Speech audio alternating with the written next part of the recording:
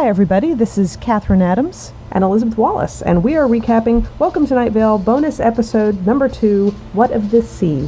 We are going to go listen to it, and we encourage you to listen to it too, because when we come back, we're going to spoil the hell out of it. See you in a couple minutes.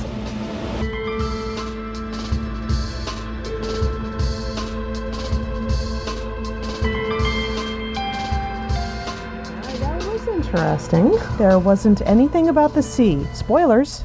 Yeah, seriously. Remember last week when we said that last week's episode is a great episode to get somebody new to Night Vale, to give them an idea of it, something to kind of hook them in? Mm-hmm. This is not one of those episodes. No, I think this is one of those episodes that you appreciate if you have been listening to Welcome to Night Vale for a while. If you just happen to send this to one of your friends and relatives, they might not get into it. So it was definitely odd, but it was a little bit more of a toned down oddness, I guess, is the way to describe it. Very cerebral, sort of short story-like, I suppose. This episode was written by Marta Rainier, who I guess is a friend of the podcast, another writer who submitted stories. Yeah, and I think she may actually work with the Welcome to Night Vale crew as a writer, but she doesn't get primary billing. And the episode, it reminded me of the two episodes, A Story About You and A Story About Them, but I went and checked, and her name wasn't on there. So it's probably just the short story format and the fact that it's focused on one person rather than people like Cecil and Carlos and all that sort of thing. Right. It was nice in that it had... The basic idea of the story is a woman's coming home from the grocery store, and there's an envelope stuck in her screen door, and on the back it's written SWAC, and she knew that if it had said SWAK, that meant sealed with a kiss, which I didn't know that. Did you know that? I knew that, yeah. I didn't I didn't think about it when she said SWAC, and when she started saying sealed with a kiss, I thought, oh, did I write that down wrong? But no, apparently the envelope did say SWAC, and she spends the rest of the story obsessing about what the hell C means. Yes, which is where we get the title of our story, What of the Sea, but it's spelled differently in the title, and but... Crap. Okay, well, thank you. I didn't get that. I'm slow tonight. That's quite all right. That's all right. I've been having some orange tea with some rum, and maybe I need to back off on the rum a little bit, because I missed that. That's okay.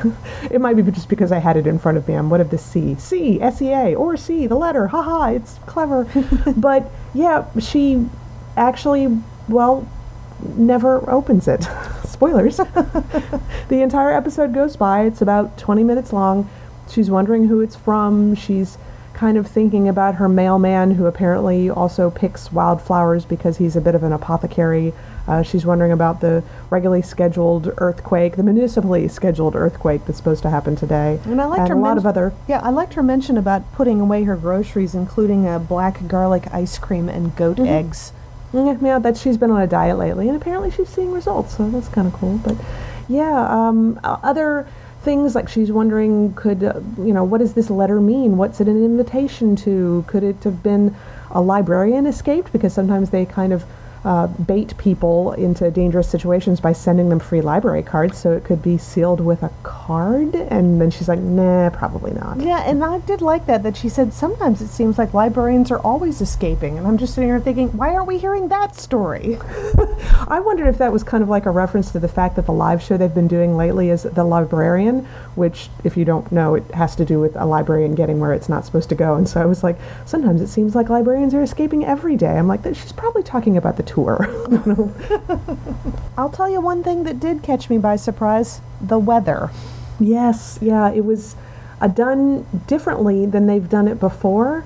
They tend to work it into the sentence pretty well, but this time he said, Cecil's of course reading this whole story from this woman's point of view, but she's saying how she felt a change in the weather. There's a little bit of a pause. She said she could feel it in her knees. And then we go to the weather. So we don't usually have any words that come after the weather. This time we did, but the music starts playing, and then Catherine looks up. It's like, wait a minute, did that already start? Now we're in the weather. I missed it. So, but interesting weather. Yeah, it was. I actually, one of the reasons why it surprised me was it sounded like something by Disparition playing in the middle of another section break. But and then it goes on for a little while, and you suddenly realize, oh, it's the weather. But it was. I did like the weather very much today. It was completely instrumental, but it was all very harsh piano key sound, single piano keys way high up on the keyboard, and then a very spooky horror movie soundtrack going on in the background. So what were the credits on that one? Who had done that? That is Ruins by Morteth, and I think you can find him on YouTube at Morteth666. So there's definitely creepy. a certain feel that they're looking for there, that's for sure. I think that they're not being too subtle about that one. No. But yeah, then we come back from the weather, and she's sitting down on her couch, and she's got a spoon all ready to open the envelope, and then instead of opening it, she writes the mailman's name on it and puts it back in the front door, and then goes inside the window to watch to see when the mailman comes. And that's it. And that's it. I have to say, I did kind of think that there were two ways the story would go, that she would either open it and find out it's something completely innocuous, or she wouldn't open it. And they went the way that the second way, of course. It was definitely an artistic ending, though. Me being me, I was like, "No, you're not going to open it. We're not going to find out what the C stands for. That's it. You're done. You don't find anything out." And I'm like, "Okay, if you want to be that way, fine." But that's basically it. It was less than half an hour episode, so very short. So not I'm trying to think of what else is going on with Welcome to Night Vale. They just apparently finished up their European tour, and I think they're taking a bit of a break now because that's got to have been exhausting. So, next time we'll be back to our regular schedule of content. Not like we've missed any content while they were on hiatus. No, we've had episodes that were shorter than 20 minutes, I think, and so this one at 21 and a half is like, that's still your basic episode. So apparently they are very bad at hiatuses, which is good for us. Yeah, very good for us. So, but only other thing I can think about is fan art. I keep looking around. I can finally go back on Tumblr because I finished watching the Doctor Who season finale, and no spoilers because Elizabeth hasn't. But I know, which is why I can't go on to Tumblr, so I have no fan art to give to you. Because let me tell you, I went on at one point and I did get spoiled for something, which I was kind of annoyed about, but that was me. I follow some Doctor Who boards and somebody posted something about the episode.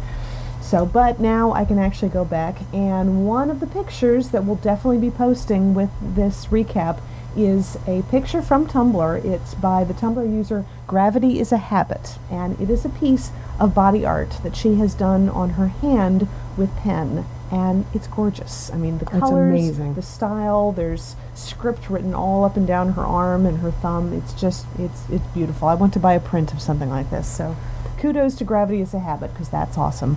Very nice, but yes, we don't have any other fan art other than that, so we're going into withdrawal. So if you find some fan art, please send it to us. We love all of it because it's all amazing, and it's not just, that's what I love. I mean, we've found statues, we've found body art, we've found prints and pieces of fan fiction, you name it, it's all out there. So beautiful stuff, and kudos to all you guys. And we do promise we are going to do our own fan art at some point. It's just not enough hours in the day. So I'm sure there's going to be a picture of a coyote face college student out there somewhere.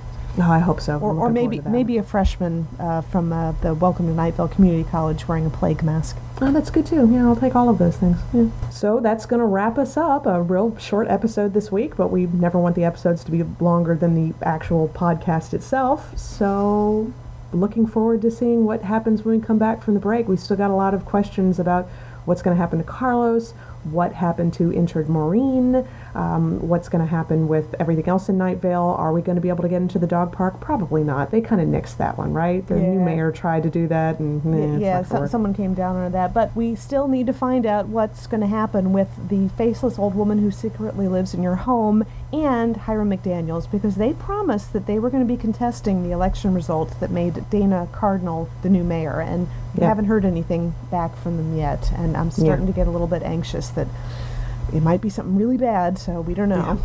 Yeah, and also we've got this college that says that they're going to work hard to bring Carlos home, and we don't know.